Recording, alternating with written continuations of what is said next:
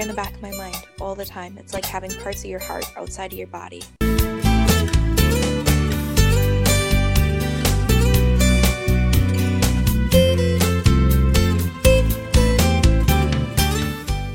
Hey guys, welcome back to Floral Couch Conversations. I'm Emily. And I'm Alyssa. And I'm Bridget. Yes, we are joined by Bridget. Well, only our second guest of the year, which is kind of crazy to think about. But I'm excited for this conversation. Yeah, I mean, it's only February, so. That's true. We're doing okay.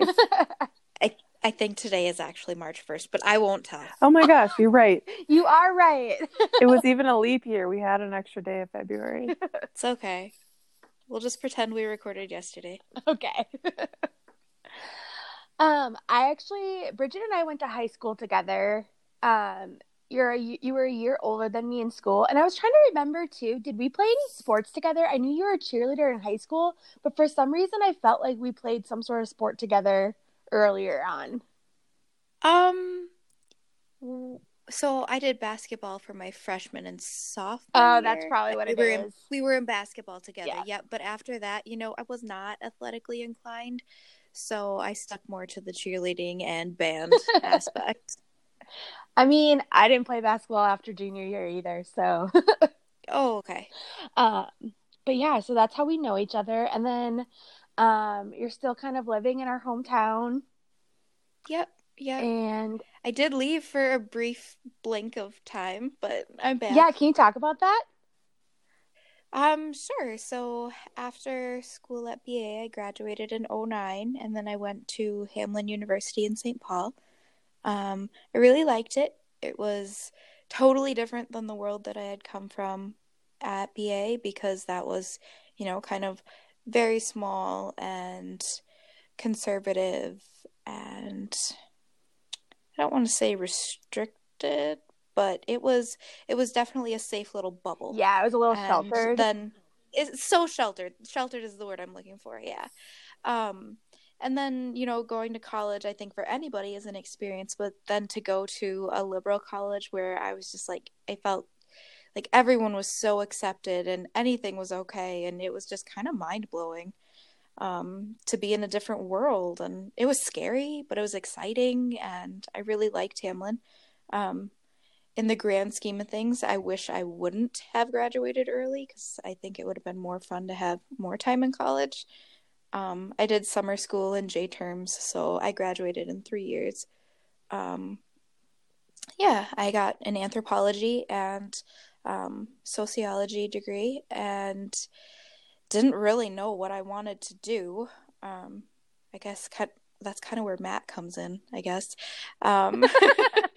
Because, well, we started dating after my junior year of high school, and then, we got engaged I was engaged November of my freshman year of college. So that's crazy to think about. It was really crazy. November of 2009. Yeah. November 14th, I think. Yeah. And then, so we were engaged pretty much the next 2 years, and we got married the spring of my junior year of college. Yeah. And then I was always told I couldn't have kids because I have PCOS and that it would be really hard to get pregnant. And, well, you know how life is. It just kind of throws things at you. And so I got really, really sick. We got married in June. I got really, really sick in August and had to have emergency surgery. They're like, oh, you have ovarian torsion. And that's when you have like a cyst on your ovary, and it flips your ovary and it fills with blood, and basically your ovary's dead. Oh my gosh. So they had to remove it, and they're like, FYI, we're removing your ovary, but you are pregnant. And I'm like, what? So yeah, it was crazy. And they're like, oh, but you're pregnant, but the baby probably won't survive this anesthesia for the surgery. And I was like, wait, okay, so I'm super excited about this, and it was just, emotion overflow. Yeah.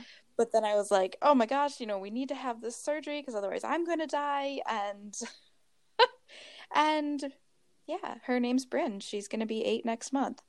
So I don't know. She's the baby that was meant to be. Yeah. So they said she wouldn't survive, but she did? Right, because I was technically only like 6 weeks pregnant. And so a fetus that small, an embryo, I guess, or whatever, wouldn't survive anesthesia at that point. Right. Wow. So she was a miracle baby. Yeah, in like more than one way. Like Right. not thinking I could ever get pregnant and then being like, okay, well I am. Oh my gosh, that's so amazing, but now I'm not going to be. And then I was again and What a roller it was just coaster. crazy. It totally was a roller coaster. Yep. Oh my gosh. And you have two daughters. So not Yes. only So my second daughter, Marin, the name Marin actually means wished for. Aw. So Bryn was almost 2, or yeah, no, she was 2. She was almost 3 when Marin was born. And I had to do all these nasty fertility drugs, and it took a long time to get pregnant. And it wasn't fun. It was again another emotional roller coaster, and I'm not a good pregnant person. I was always like falling and losing my balance. And so with both girls, I was induced early, and my doctor's like, I wouldn't recommend it. You could have another kid. We could try it again, but I wouldn't recommend it. And I was like, okay, it's a sign. Yeah. I'm not supposed to have any more children. And so we just have the 2 girls. They're now 5 and almost 8. And they're both little miracles. They are, yeah, absolutely. Because I mean, neither of them were supposed to happen, and then we just got lucky, I guess. I think that's such like a hopeful story because there's a lot of like fertility issues and I feel like people aren't usually open to talking about them. And I totally am open to talking about it, but it was such a dark time that it's like I think I mentally blocked out some of it. Like I try not to remember it because you feel like such a failure. Like every month you get your period, you're like, I failed again. Like for some reason as a woman you think it's like your job. I don't know. It was a very taxing time, like emotionally and psychologically. I could see that. Yeah. So how old were you when you had the 2 So girls? I was a senior in college when I had Bryn. So, you know those little desks that have like the thing that flaps in front of you and you put your notebook on it and like you lift it up and swing it over and then yeah, those don't work when you're 9 months pregnant. They like fit over the top of your belly. So, if you can like, imagine that visual, that was a lot of fun.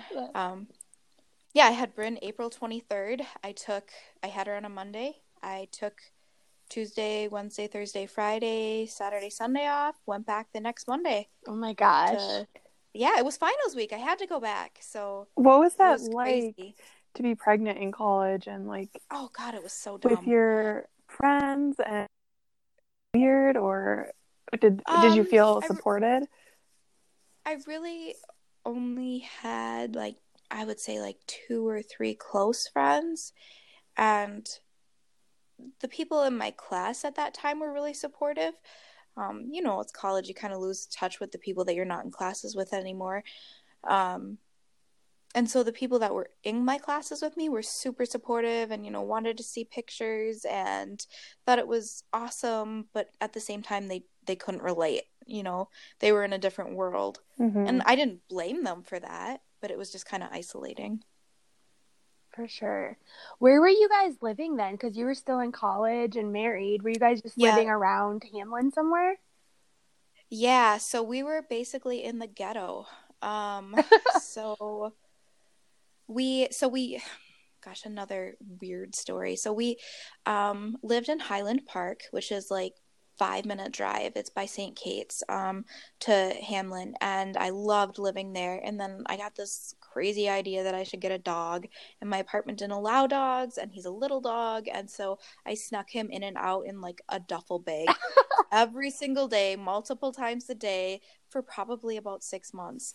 And then our lease was up, and my husband's like, he's kind of messed up in the head that he thinks he should live in a duffel bag. We need to move. So, oh my gosh. So we moved. So we lived on University and God, I can't remember the crossroad. It's totally escaping me. Matt would know. But like the Frogtown area? Yep. So we lived in the ghetto, and we were totally fine with it. Like, it was just like we were two adults. It was fine. And at that point, because Matt's 4 years older than me, he was teaching, and it wasn't a problem. But then when we got pregnant, I was like, all right, I can smell the pot coming from my neighbor's doorway. Like, we can't be pregnant here with this. So we broke our lease and we moved back home. And I was like, I know I can't go back to living with my parents as a married person like that. It would just be so hard, especially with my 3 siblings still being at home. Yeah. It would just change the dynamics of, you're not an adult and living with your spouse anymore. You're reverting back to being a kid. So my grandma has an apartment in her basement because she's really big into AA, and, anybody who would need help, she would let live there. So we moved into my grandma's basement and had an apartment there, and we lived there. I want to say Bryn was 4 months old when we finally found a house that we loved. Because we moved back in, I want to say October, and there are no houses for sale in the winter. So we just kept our eyes open, saved some money, and then moved in the spring once Bryn was born. So that was a good, smart move on our part to not rush into something just to have a house. Right. Very cool. And my grandma was super helpful and supportive, and it was nice, bringing a newborn home. With Matt working such long hours, I would be like, can you just watch her so I can go shower? Or, just having an extra set of hands, it was so helpful. Yeah. Being close to my family and my doctor, and that just made a world of difference. But yeah, so I think you asked me what I did after college. Yeah, so how did you get to your current job? So after graduating with an anthropology and sociology degree, there's basically nothing you can do except to go to grad school. And I wasn't ready for that because I was like, I just want to enjoy being a mom and having a job that I don't have to take home, and I just want a regular job. So I actually got a job at Shattuck in Faribault, and I loved it. I worked there as an admin assistant. So I worked in the middle school, and I was the principal's assistant. And so I did a lot of the scheduling for like class schedules, and I was the front desk lady, and I really got to know a lot of the kids, and I saw that there was such a huge need for, the kids would just come in and start telling you things, and I'm like, oh my gosh, like you need to talk to a counselor, like, and I found out I was really good at it, and that the kids, I don't know, found me approachable and just kind of came in and spilled their guts all the time. So I was like, I could see myself doing this as a job. So I was working at Shattuck, and so I guess I started that job in August, and then I started my master's degree in October of that year. So I really didn't even take any time off because I graduated in May, but I guess I just found my direction, I guess. So I did 2 years of grad school while I worked at Shattuck.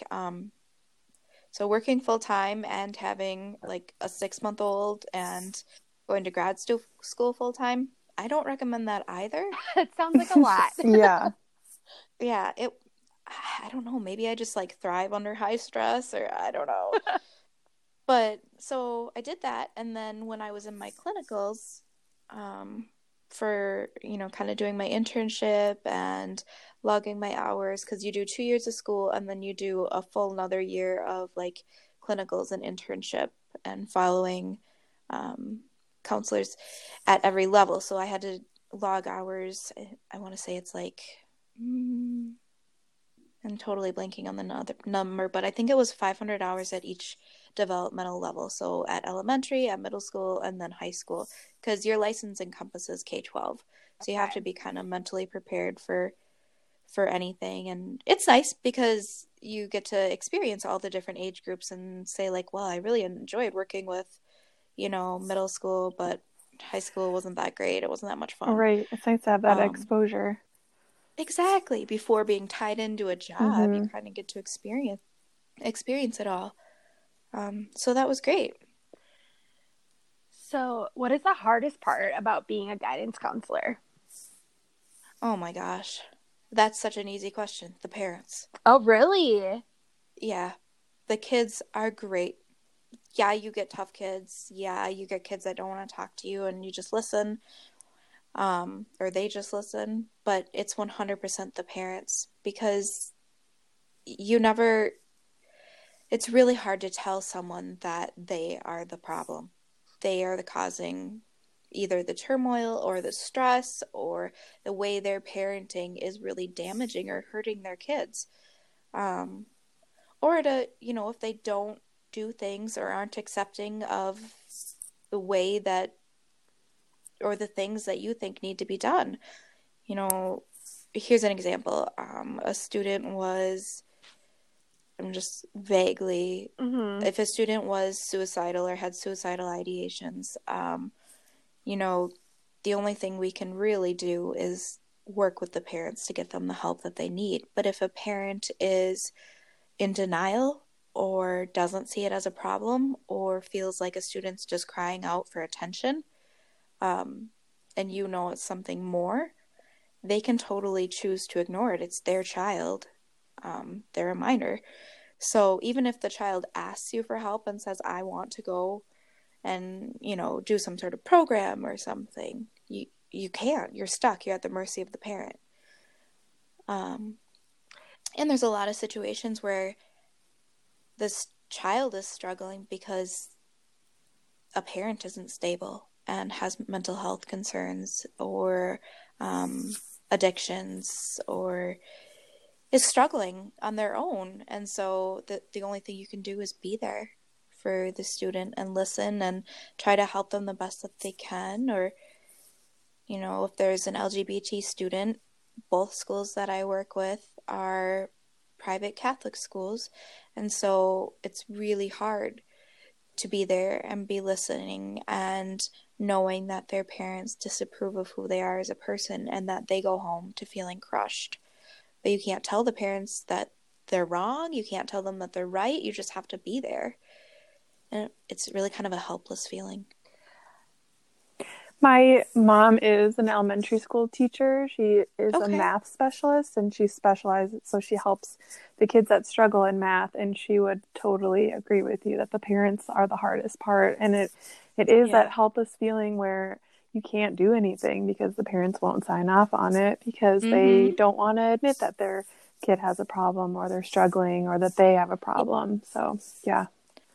Well, and in my position, it's not necessarily like, obviously with your mom, it would be like, okay, they're struggling with math skills, but that's not really an elective. Mine is. And so the parents, I've had parents say, we don't want my child to see you anymore. It might be because they're embarrassed. It might be because they're afraid of what the child might tell you. And, I might report it to CPS and they'll get in trouble. It might be because they don't believe in mental health care, which is, so sad. But it's true and they can feel that way and, you're just stuck then. There's not much more you can do. That I never even thought about the parents in a guidance counselor situation and how tied your hands are. That would be extremely difficult. It almost feels like too, like if you have to sit down with the parents to talk about these different things, like you're almost like a therapist for them in a way too, like trying to get them to understand. 100%. Yep. So a lot of the things that I do are, kind of but helping parents understand, what their child's feeling or what they're going through. And, immediately parents become defensive and, are like, oh, well, you're just trying to tell me I'm a bad parent or like, what am I doing wrong? And, if your child is depressed, you could be doing 100% everything right. But it's a biological thing. You're not doing anything wrong. They're just, not themselves and they need help for that. And there's so many different types of parenting styles out there, whether they believe only in Western medicine or whether they only believe in holistic or, I personally believe a combination of both is the best approach. But you never know what you're going to get or what background the parents come from. So you just kind of have to walk on eggshells until you get to know them a little bit more and hopefully build a rapport with them as well. Yeah. Did your grad school program include any family counseling training? It doesn't, no, because that's not my area of expertise. Right. Mine is only like child development. That's a separate license, but they do have, we had quite a few classes on how to work collaboratively with teachers, with parents, because there's teachers who aren't receptive of mental health help as well. Yeah. You know, whether or not they're old school or just are, you know, teachers that aren't aware of all the things that are going on or don't see red flags quite yet. So there's so many different things that could be happening, and you know, a lot of things that parents do they don't think affect their kids, but it does 100%. Right. For background, I'm currently in a grad school program for family and marriage counseling. So awesome. I was just curious. Yeah, absolutely. That's so cool. Who are you going through? I'm doing it through Capella University. No way. That's who I went through too. Oh my gosh. Yes, that's what I did. I really like it, actually. It's easy and streamlined. Yeah, for sure. So have you done your first like clinicals or? I haven't. I actually just started, so I'm in my second quarter of classes. Oh, okay. It'll be fun once you start traveling, because what they do is you know, you do a year of school and then you meet for your clinicals. And I think one of mine was in Scottsdale, Arizona. Ooh. And you just go and you do hardcore like role playing for a week of, you know, just imaginable situations. And it really, you know, it's very uncomfortable because you get to put yourself in a whole different role, and these are strangers that you've, you know, only talked to online, and essentially they're strangers, but you feel like you know them. And so yeah, I think I did that 3 times. Yeah, it was in, where did we go? Oh, Texas in the summer stinks. It's so hot. Ooh. Yeah, I'm going to Orlando, Florida in November. That's where my first one is. Oh, that'll be perfect. So yeah, I'm excited and also nervous, but it'll be good. You'll love it. It's nerve-wracking but fun. Yes, I'm enjoying it so much so far. I know I've made the right decision. So yeah. What was your undergraduate in? Communication and journalism. So I've been working kind of in marketing communication settings as a writer, and I'm ready to do something different. Yeah. Yep. That's awesome. Semi-similar life paths. Yeah, for sure. So, Bridget, you're kind of in a service field, and at what point did your, because your husband is now a police officer, right? Yes, so he's a deputy with the sheriff's office locally, and so going into all of this, you know, when we were dating and getting married, he was a teacher, and I, you know, saw my life as I'm always going to be married to a teacher. We're in similar fields. I'm a school counselor. We both have the same hours. We had similar days off. We had, you know, it was just really convenient. Right. And his dad was, he was with the state patrol for many, many years, and he was the captain of state patrol, and, you know, really kind of suffered with some PTSD when he took early retirement. And so that kind of impacted Matt's life path as well. And so, you know, Matt had 2 interests and said, you know, I'm really interested in education and teaching, but I'm also really interested in law enforcement and becoming a peace officer. So he talked to his dad. You know, his dad is his person, and so his dad's don't do it. And he was in kind of a dark place then, and not, you know, at peace with his career. And you know, this was, you know, 10 years ago. Actually, it's more than 10 years ago.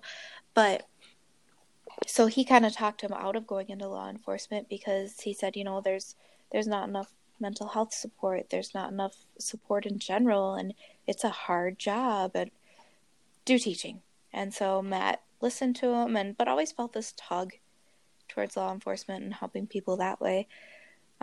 So he taught for nearly 10 years. He did middle school and then finally settled in high school, and loved it, but he was burnt out.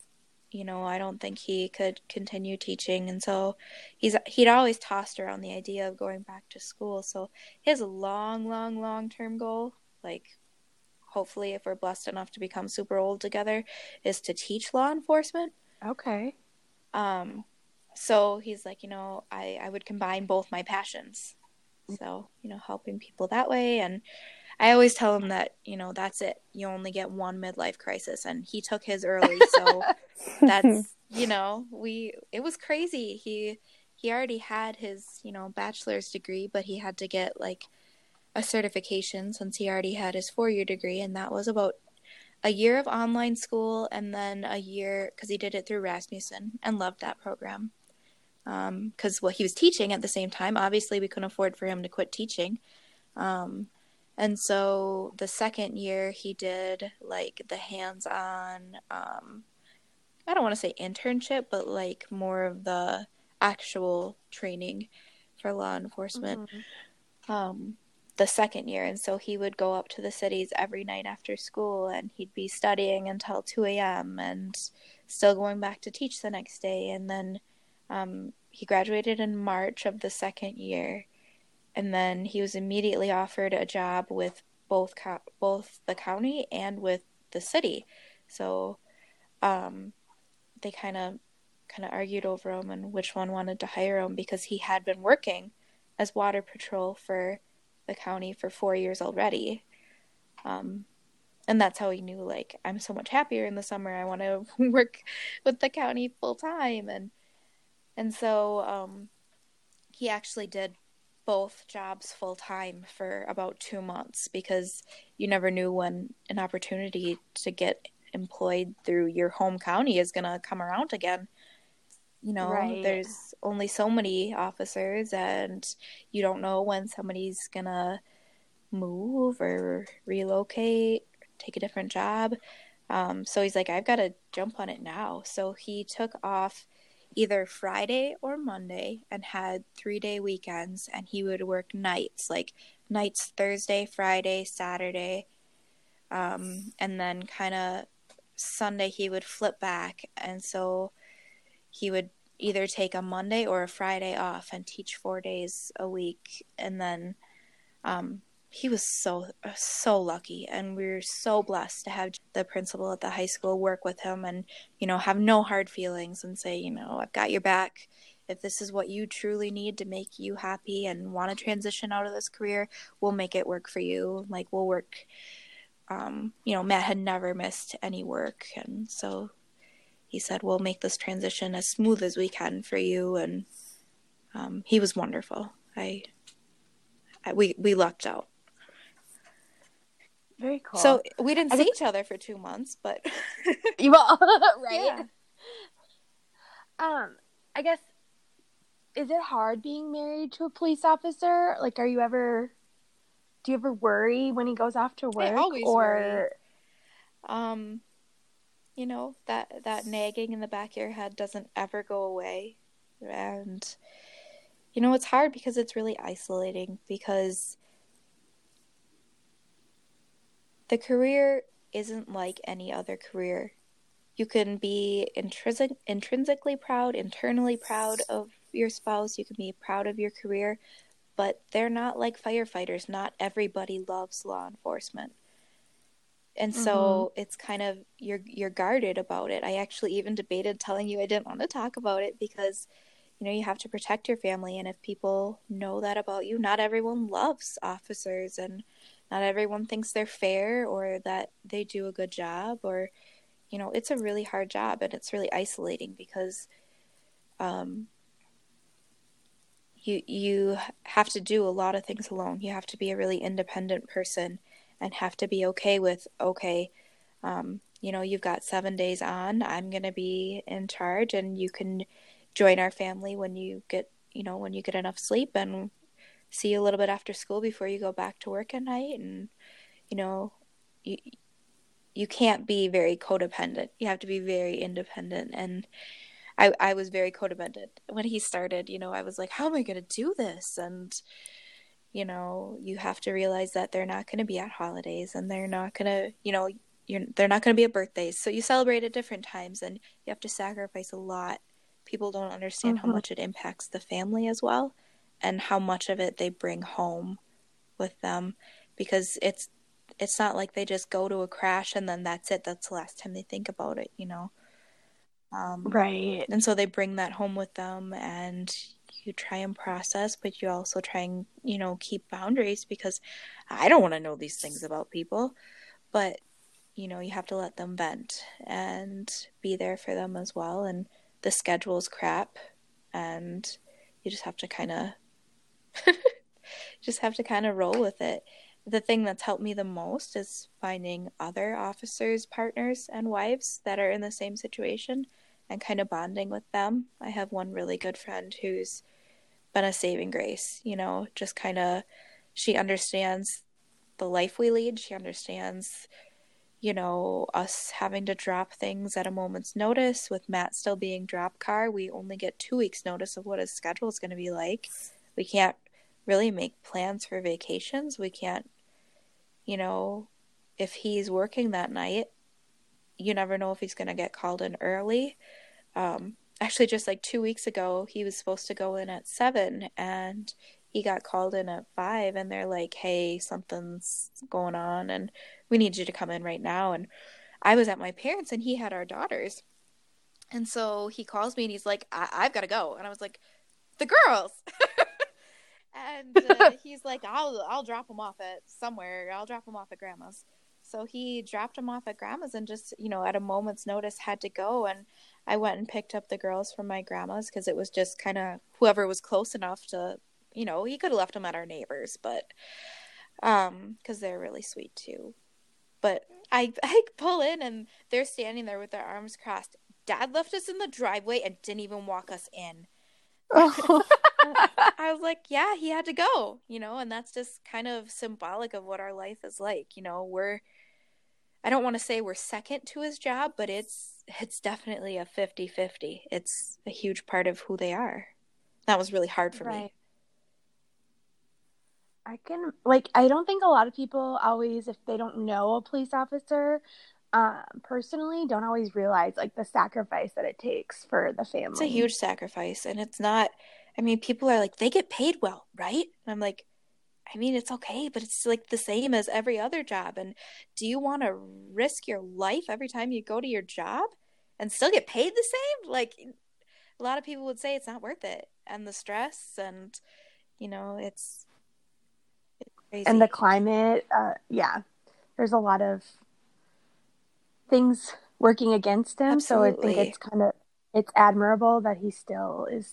Well, and like I said, you don't want to flaunt it. It's kind of like the funny thing is, I'm married to one, and my sister Linnea is married to an officer, and there's 3 sisters, and our 3rd sister just started dating an officer who's in school, and we're like, what is wrong with us? Like, we cannot do this. We can't have another schedule, because right now both our husbands are on nights, but they're on different counties and different schedules, and so the likelihood of all of us being together as a family is pretty much slim to none, unless we plan ahead and someone takes off. So it's crazy. I was like, what are you doing? Stop dating him. And she's like, I don't have to listen to you. I was like, you don't know what you're in for. Like that's just got to be a testament to the strong, independent women in your family, that you don't need to be codependent. I'd like to take it as a compliment, but I think we're just dumb. More often than not, we're like, okay, well, we got this.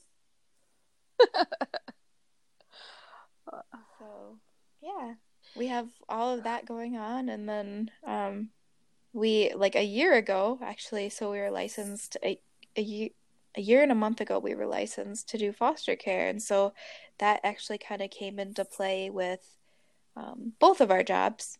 Matt sees a huge need for it, children that are in bad positions, and he's like, you just want to take them home and give them a hug, and I'm the same way. I see students of mine that are in foster care, and you try and help them the best you can. And we both just saw such a need for it in our county, and so we got licensed after a year and of going through all the paperwork, and it's such a long process of jumping through hoops, and it's very invasive. They need copies of your last physical, they need copies of all of your bank statements, they need copies of everything, your dog's vaccinations, like, and I'm thankful for that, because that means that kids don't end up in unsafe homes, but it's a lot to get licensed.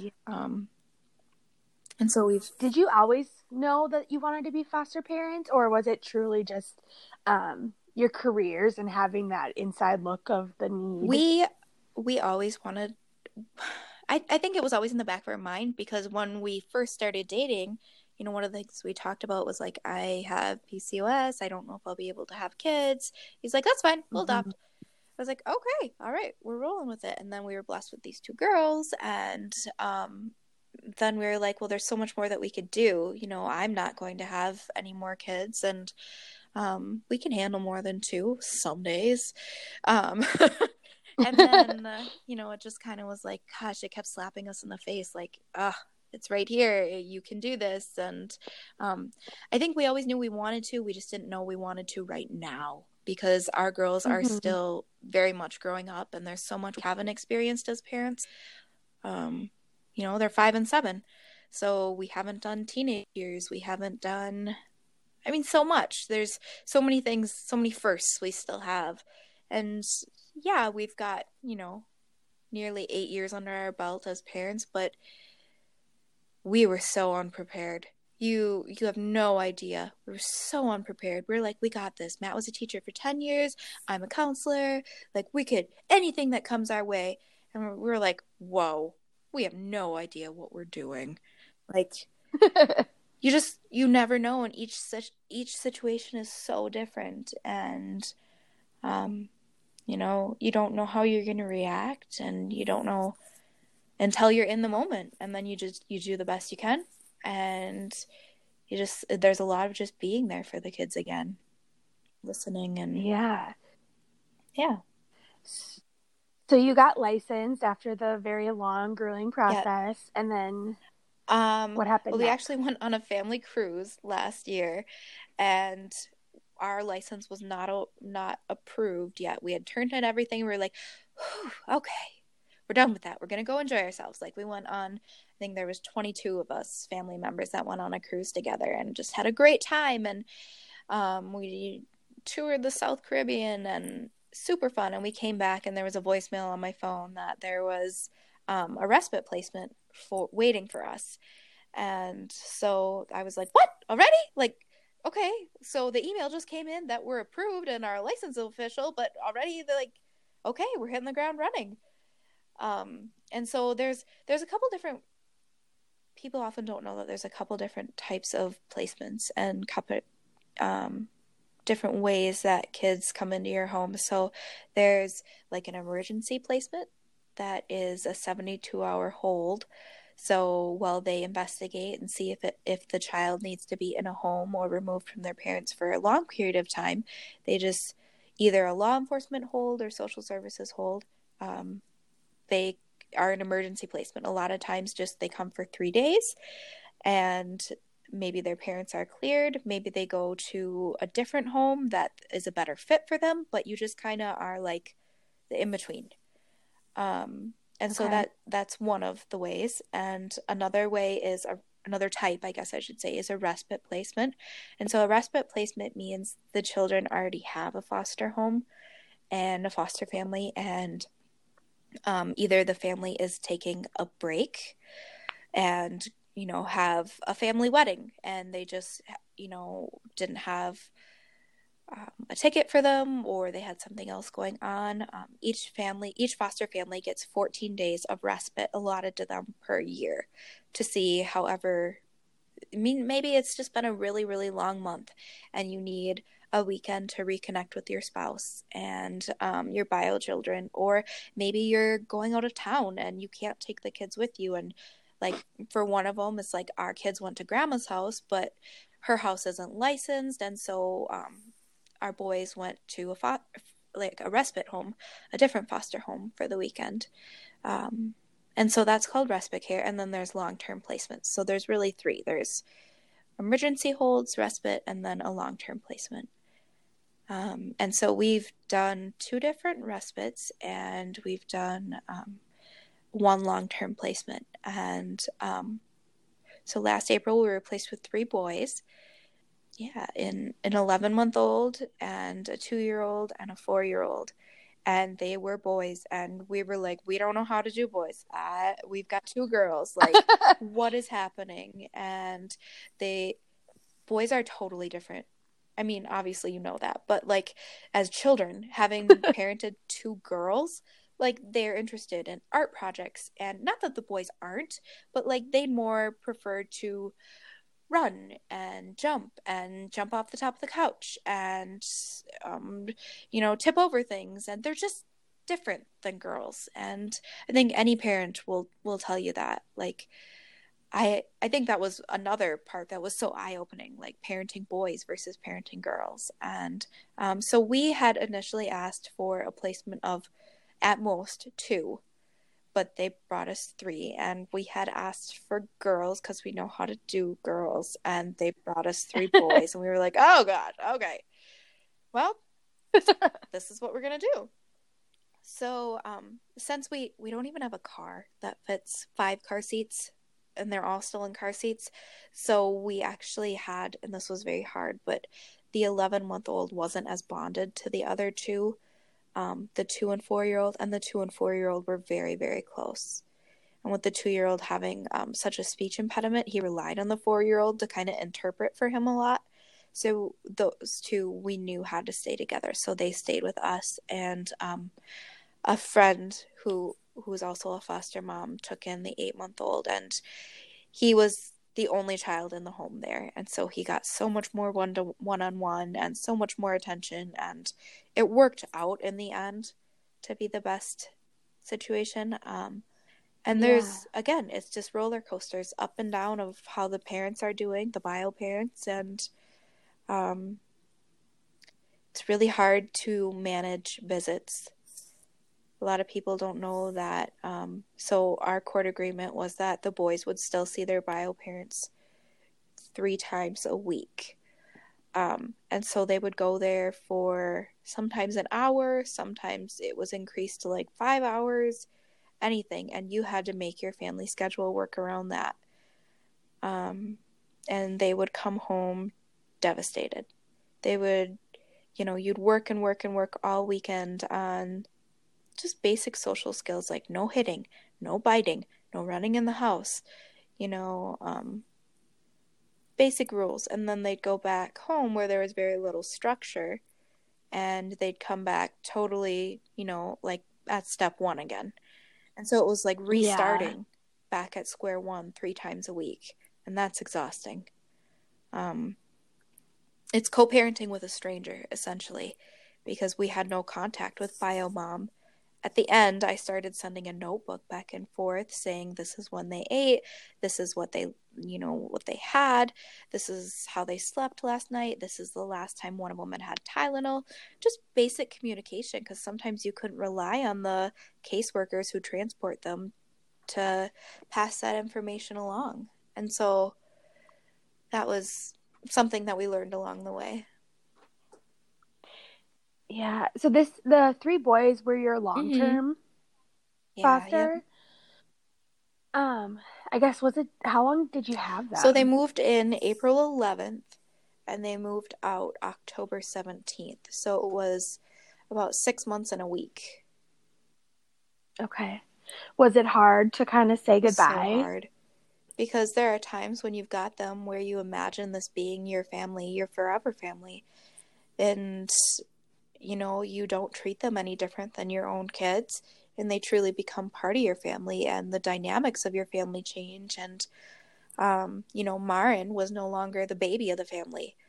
And so she grew up, and seeing her change and evolve and develop and become more independent because she wasn't the baby anymore, was amazing to see her change. And I'm not saying it's all positive, but it wasn't saying it's all negative, but it's not all positive. I mean, there was goods and bads, you know, because they pick up some of the bad habits from the kids, and I mean, I'm sure their kids picked up bad habits from ours too, and you know, it's just it's crazy. It was so hard to say goodbye. I think Matt brought them to their parents' home, and the girls and I just sat on the couch and we cried. And Matt came home and he cried with us, and we each cried for, I want to say we just sat on the couch and cried for about 2 hours. How much we were going to miss them, how much fun we had with them. You know, some of the worries, the anxiety that the girls had, like, who's going to take care of them? Who's going to sing them to sleep? What if their parents don't feed them again? Or, you know, all of those things. The same worries I had, so it was really hard to reassure them. And so it was just heart-wrenching. And, you know, after we just kind of dumped it all out, we were like, all right, well, you know, the only thing to do is move forward. So it was painful, and I don't think I went into the boys' room for probably about a month. And even then, I had the girls go to my mom's for a weekend, and I just packed their things, and I cried, and I sorted things in Rubbermaids and cried.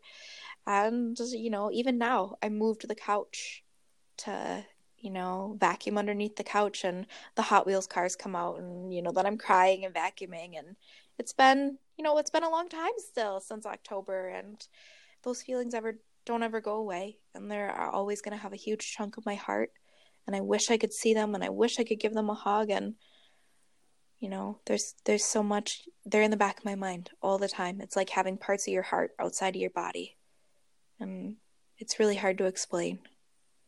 But we haven't had another long-term placement since then because I wasn't emotionally ready, and it's exhausting. And I didn't want to put that on the girls. They needed some one-on-one. And our oldest struggles with some ADHD, and so we needed to work with her and, you know, get some meds adjusted and kind of just work on ourselves for a while, each of us actually, and readjust, because now Marin's the baby again, and Bryn's always been the oldest mother hen. She's always had that role. But, you know, it's really hard. It's like losing a limb and not being able to check on it, or, you know, it's like going through a bad breakup, honestly. You know, you feel like, well, I can't have contact with them. And we offered the mom our phone numbers and said, you know, please call us. Anything you need, if you want us to just watch them for a weekend or anything. But she hasn't reached out, and that's her prerogative. We can't force her to. And I guess I would feel threatened by me if I was in her shoes, so I try to be understanding, but it still sucks. Totally sucks. Right. So, yeah. And you don't know how you're going to react until you actually go through it. Right. I guess I'm just processing because, like, I think it's amazing what your family did to help these kids, and that you were open to the process, and just, like, how eloquently you can talk about the experience. I don't think I would have been as eloquent if you talked to me about it sooner. If you had tried to talk to me about it in maybe even November, I would have been a blubbering mess. You know, I was very angry about what they were going back to, because not much had changed about the situation. The parents in this situation were just meeting the bare minimums of, well, they're not doing it, but they're not doing as much as we'd like them to be doing. They don't parent in the style that I would, but it's not illegal. It's almost parallel to how you're talking about your school counselor job and how your hands are tied. You can't do anything. But I think in this case, you can give yourself a break and give your kids a break and let them decompress and really reflect and, like, adjust. And I think that's really smart. And because For the most part, when I was still working during the summer, it wasn't as bad. But when I was still working, I would have this turmoil and chaos and crisis at school. And then I would come home to the same thing. And so I was kind of burning my candle at both ends. And I got burnt out. And, it was really hard. It was easier once it was summer and I didn't have to deal with all the heartbreak at school as well. But it was really hard to not have home be my safe space and place I could decompress from all the chaos of my day. And it was hard having Matt in the same county as well, and knowing things about things that are going on with the law, and maybe seeing a warrant or two for a parent, and we're like, oh my God, our worlds are so connected and gonna collide. And it was messy. There's no other word for it. It was just messy and stressful. So, but I wouldn't trade it. I wouldn't trade all the hugs I got. I wouldn't trade all the fun memories. They got to dye Easter eggs for the first time. They got to go camping for the first time. They got to go swimming in the lake for the first time. They got to go like skiing and tubing behind the boat. They got to drive a boat. They had summer to die for. Summer that kids memories they're going to have those forever. And they're, no matter how bad it gets at home, they're still going to have those memories. And I hope they keep those in their heart. And we gave them an amazing summer and fall, and sons into kindergarten, and had him, registered. And I don't think parents would have been able to coordinate all of the paperwork that needed to be done to register him for school and getting him kind of a stable start to the school year. And, knowing what the teacher's expectations are. Since they did leave in October, he had, 2 full months of this is what a school routine is like. And I just have to take, some kind of piece to that, hoping that it was enough of a building block for him to build off of. Yeah.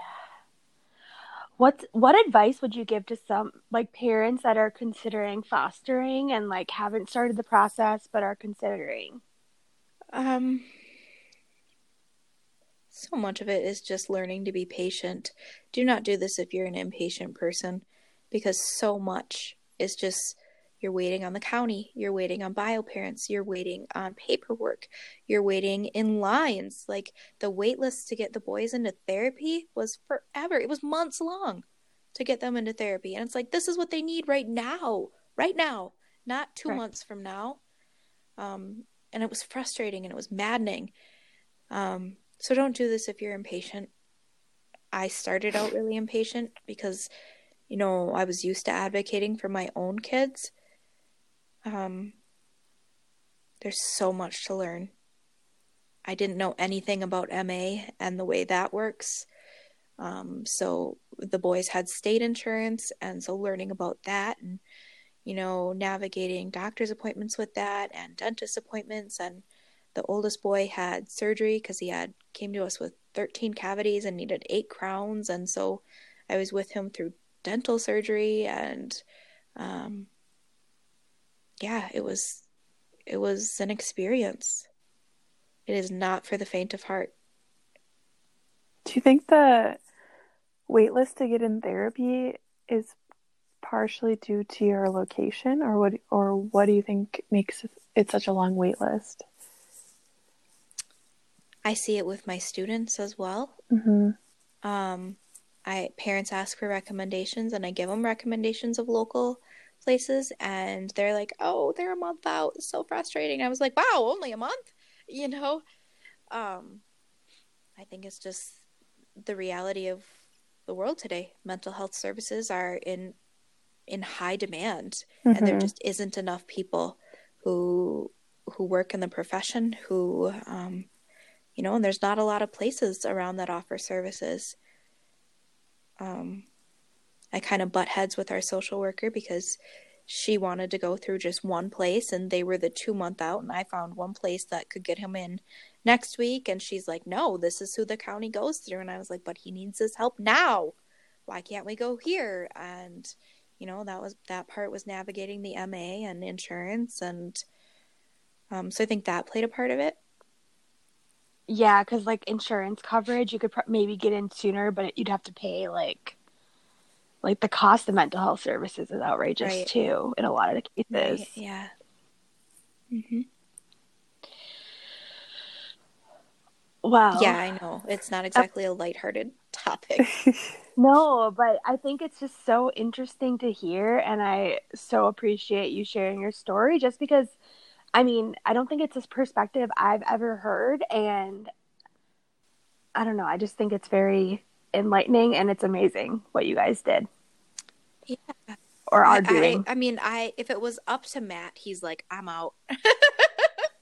So it's taken me a couple months to convince him to be back to the place where, like, okay, yep, we could probably provide respite care again and just do, you know, the weekend shots and work up to a placement. But it's hard because your family is tied down then, you know. We like to go to the cabin, and with my schedule in the summer, having summers off, we go to my parents' cabin and Matt stays home and works, and we couldn't do that because the boys had to have 3 visits a week. And so that was hard adjusting to that as well. And it does tie you down a lot, the schedules and demands for, you know, appointments, adding 2 more therapy appointments a week, adding, you know, we had an ECFE teacher in the house once a week checking in, and just finding all those supports for the kids. It's great once you have them, but then it gets to be a lot of appointments. Again, thank you for sharing your story. Before we end, the one question we ask all of our guests is, if you had a reality show about your life, what would it be called and why? Oh my gosh. I think about like some of the shows that like I relate to. Have you ever heard of the show called The Fosters? Yes. I love that show. I love it so much. And my life is pretty much like that. Yeah. But sometimes it's not. Gosh, I don't know. I also really relate to like This Is Us. Is it inappropriate to call it like the shit show? No. That sounds about right. I mean, we just kind of do the best with what we have, with what we've got, and where we are. Yeah. I think I call it like Right Now, because our life has changed so much.